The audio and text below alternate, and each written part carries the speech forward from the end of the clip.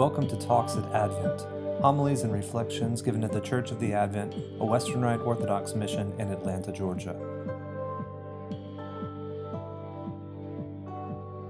In the name of the Father, and of the Son, and of the Holy Ghost, God is one. Amen.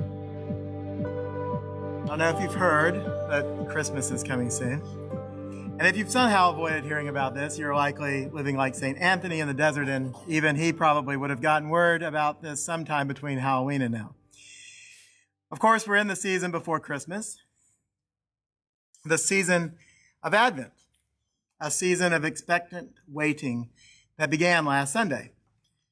For me as a child, and probably most of you, the time before Christmas was indeed a time of waiting. I'm sure you can remember waiting for that gift you wanted very badly. And waiting gets tough. Maybe you've even had a few sleepless Christmas Eves.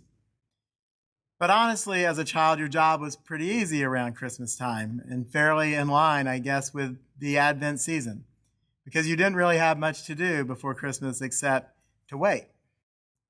Perhaps you had, when you were younger, or even now, one of my favorite Advent traditions, an Advent calendar, where day by day, starting on December 1st, instead of the first Sunday of Advent for some reason, you begin to mark off the days until Christmas one day at a time. Sometimes it's a simple marker you move, or other times there's a little ornament, toy, or piece of candy inside. Some are linear, some require a random search for the day, some go forwards, some go backwards, and yet they all represent one of the best traditions with respect to one of the actual purposes of Advent, waiting. In today's gospel reading, we hear what we as Christians are waiting for. As Luke is before our passage recounting Jesus' responses to his impatient apostles who have asked the question, "Teacher, when will these things be, and what will be the sign when these things are about to take place?" In a series of apocalyptic visions, of which our gospel reading is merely the end, it becomes sort of unclear what's going on. Jesus is talking about wars and persecutions, then about the destruction of the temple, then about the coming of the Son of Man, and then he closes with a parable that ends with verses that have caused great consternation to Christians throughout the ages. "Truly, I say to you, this generation will not pass away until all has taken place. Heaven and earth will pass away, but my words will not pass away." Well, certainly everybody listening to that story is dead. And all you need to do is turn on the evening news or open a newspaper to know that the Son of Man has not returned with power or great glory. Or has he?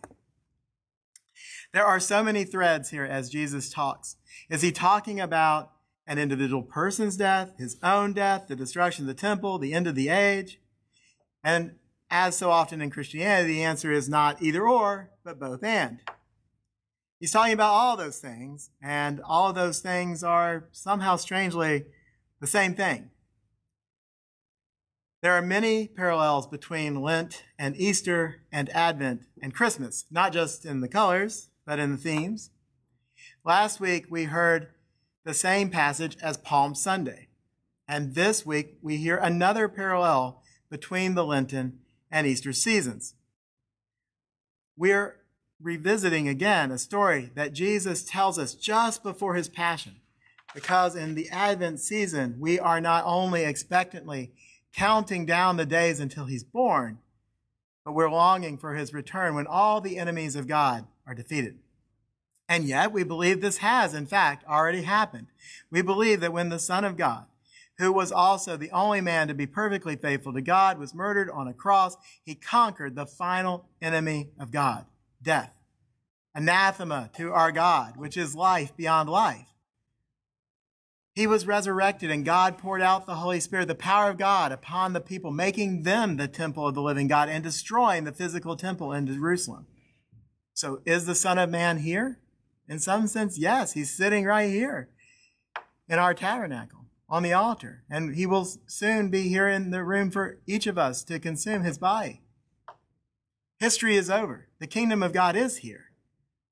When Jesus rested in the tomb on Holy Saturday, he rested from that incredible creation he had completed on the Lord's day, the eighth day, and a new age began.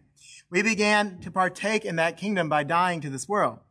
We join ourselves in his death through baptism and die daily with him through joining ourselves to the sufferings of this world, filling up in our flesh what is still lacking in regard to Christ's afflictions, as Paul says in 1 Colossians.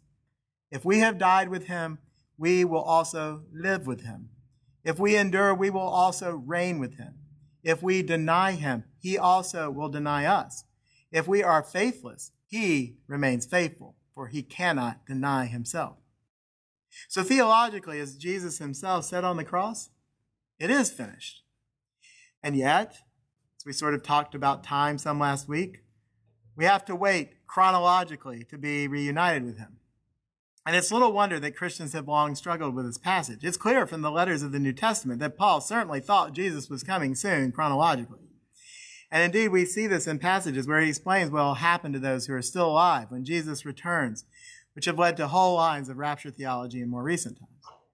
But we have to remember that this is one thing we are told to be completely unconcerned about.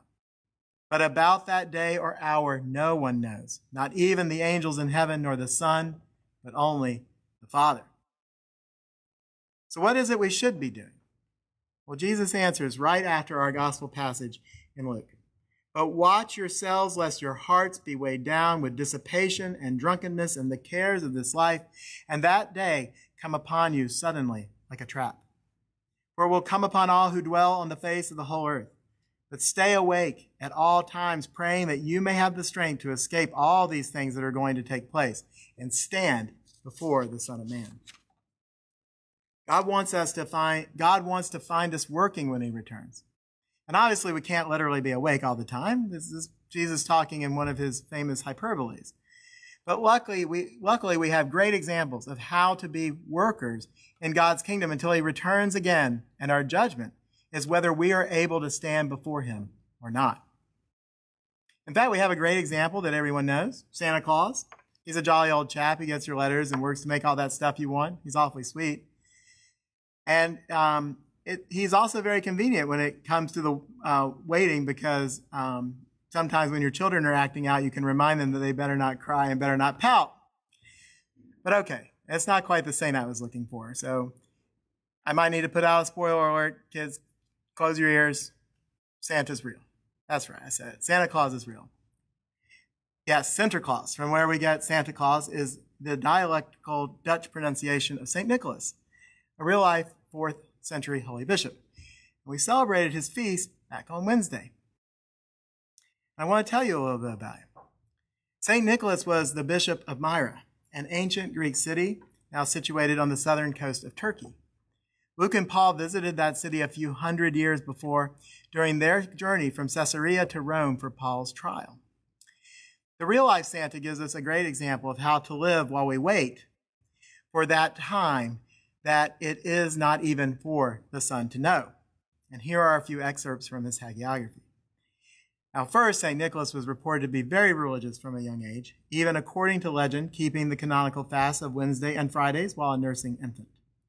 And next, a story that has a lot to do with our modern-day Santa. Well, there was a certain formerly rich inhabitant of Patara, whom St. Nicholas saved from great sin. The man had 3 grown daughters, and in desperation he planned to sell them so that they would have money for food. The saint, learning of the man's poverty and of his wicked intentions, secretly visited him one night and threw a sack of gold through the window. And with that money, the man was able to arrange an honorable marriage for his daughter. And St. Nicholas also provided gold for the other daughters, thereby saving the family from falling into spiritual destruction. In bestowing charity, St. Nicholas always strove to do this secretly and to conceal his good deeds.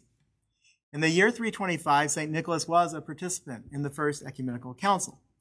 This council proclaimed the Nicene symbol of faith, the first part of the creed we say every week.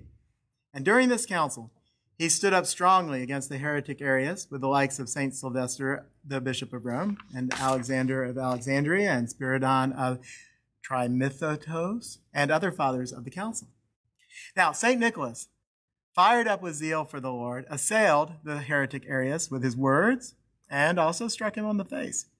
And for this reason, he got deprived of his emblems of episcopal rank and was placed under guard. But several of the Holy Fathers attending the council had a vision, seeing the Lord himself and the Mother of God returning to him the gospel book and the Amaphorion, the distinctive stole that Eastern Orthodox bishops wear. And so the fathers of the councils agreed that the audacity of the saint was in fact pleasing to God and restored the saint to the office of bishop. Even during his life, the saint worked many miracles. One of the greatest was the deliverance from death of 3 men unjustly condemned by the governor who had been bribed. The saint boldly went up to the executioner and took his sword, already suspended over the heads of the condemned. And the governor, denounced by St. Nicholas for his wrongdoing, repented and begged for forgiveness. Now, these stories are nice, but beyond these stories, we actually know very little about St. Nicholas. And of course, some of it is maybe embellished legend, right? But as Father Thomas Hopko says in his book, The Winter Pascha, the extraordinary thing about the image of St. Nicholas in the church is that he's not known for anything extraordinary. He wasn't a theologian. He never wrote a word, yet he is famous in the memory of believers as a zealot for orthodoxy, allegedly accosting the heretic Arius at the First Ecumenical Council in Nicaea for denying the divinity of God's Son. He was not an ascetic. He did no outstanding feats of fasting and vigils, yet he's praised for his possession of the fruit of the Holy Spirit: love, joy, peace, patience, kindness, goodness, faithfulness, gentleness, self-control. Maybe one day. Father Thomas Hopko says he was not a mystic in our present meaning of the term, but he lived daily with the word and was godly in all his words and deeds. He was not a prophet in the technical sense, yet he proclaimed the word of God, exposed the sins of the wicked, defended the rights of the oppressed and the afflicted, and battled against every form of injustice with supernatural compassion and mercy. And of word, he was a good pastor, father, and bishop to his flock, especially known for his love and care for the poor. Most simply put, he was a divinely good person. That's the end of Father Thomas Hopko. Let's quote about him. And that's what we're called to be, divinely good people.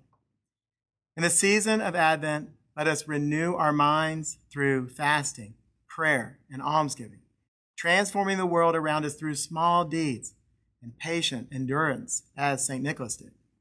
Yes, God wants us to be working, but we don't have to change the world, just our corner of it. And when we do, we may be surprised to find, as St. Nicholas probably was, that he's indeed, and that we have indeed changed the entire world. So let us pray. You revealed yourself, O Saint, in Myra as a priest, for you fulfill the gospel of Christ. By giving up your soul for your people and saving the innocent from death, therefore you are blessed, as one become wise in the grace of God. In truth, you were revealed to your flock as a rule of faith, an image of humility, a teacher of abstinence. Your humility exalted you. Your poverty enriched you. Hierarch Father Nicholas, entreat Christ our God, that our souls may be saved. Talks at Advent. Homilies and reflections given at the Church of the Advent, a Western Rite Orthodox mission in Atlanta, Georgia.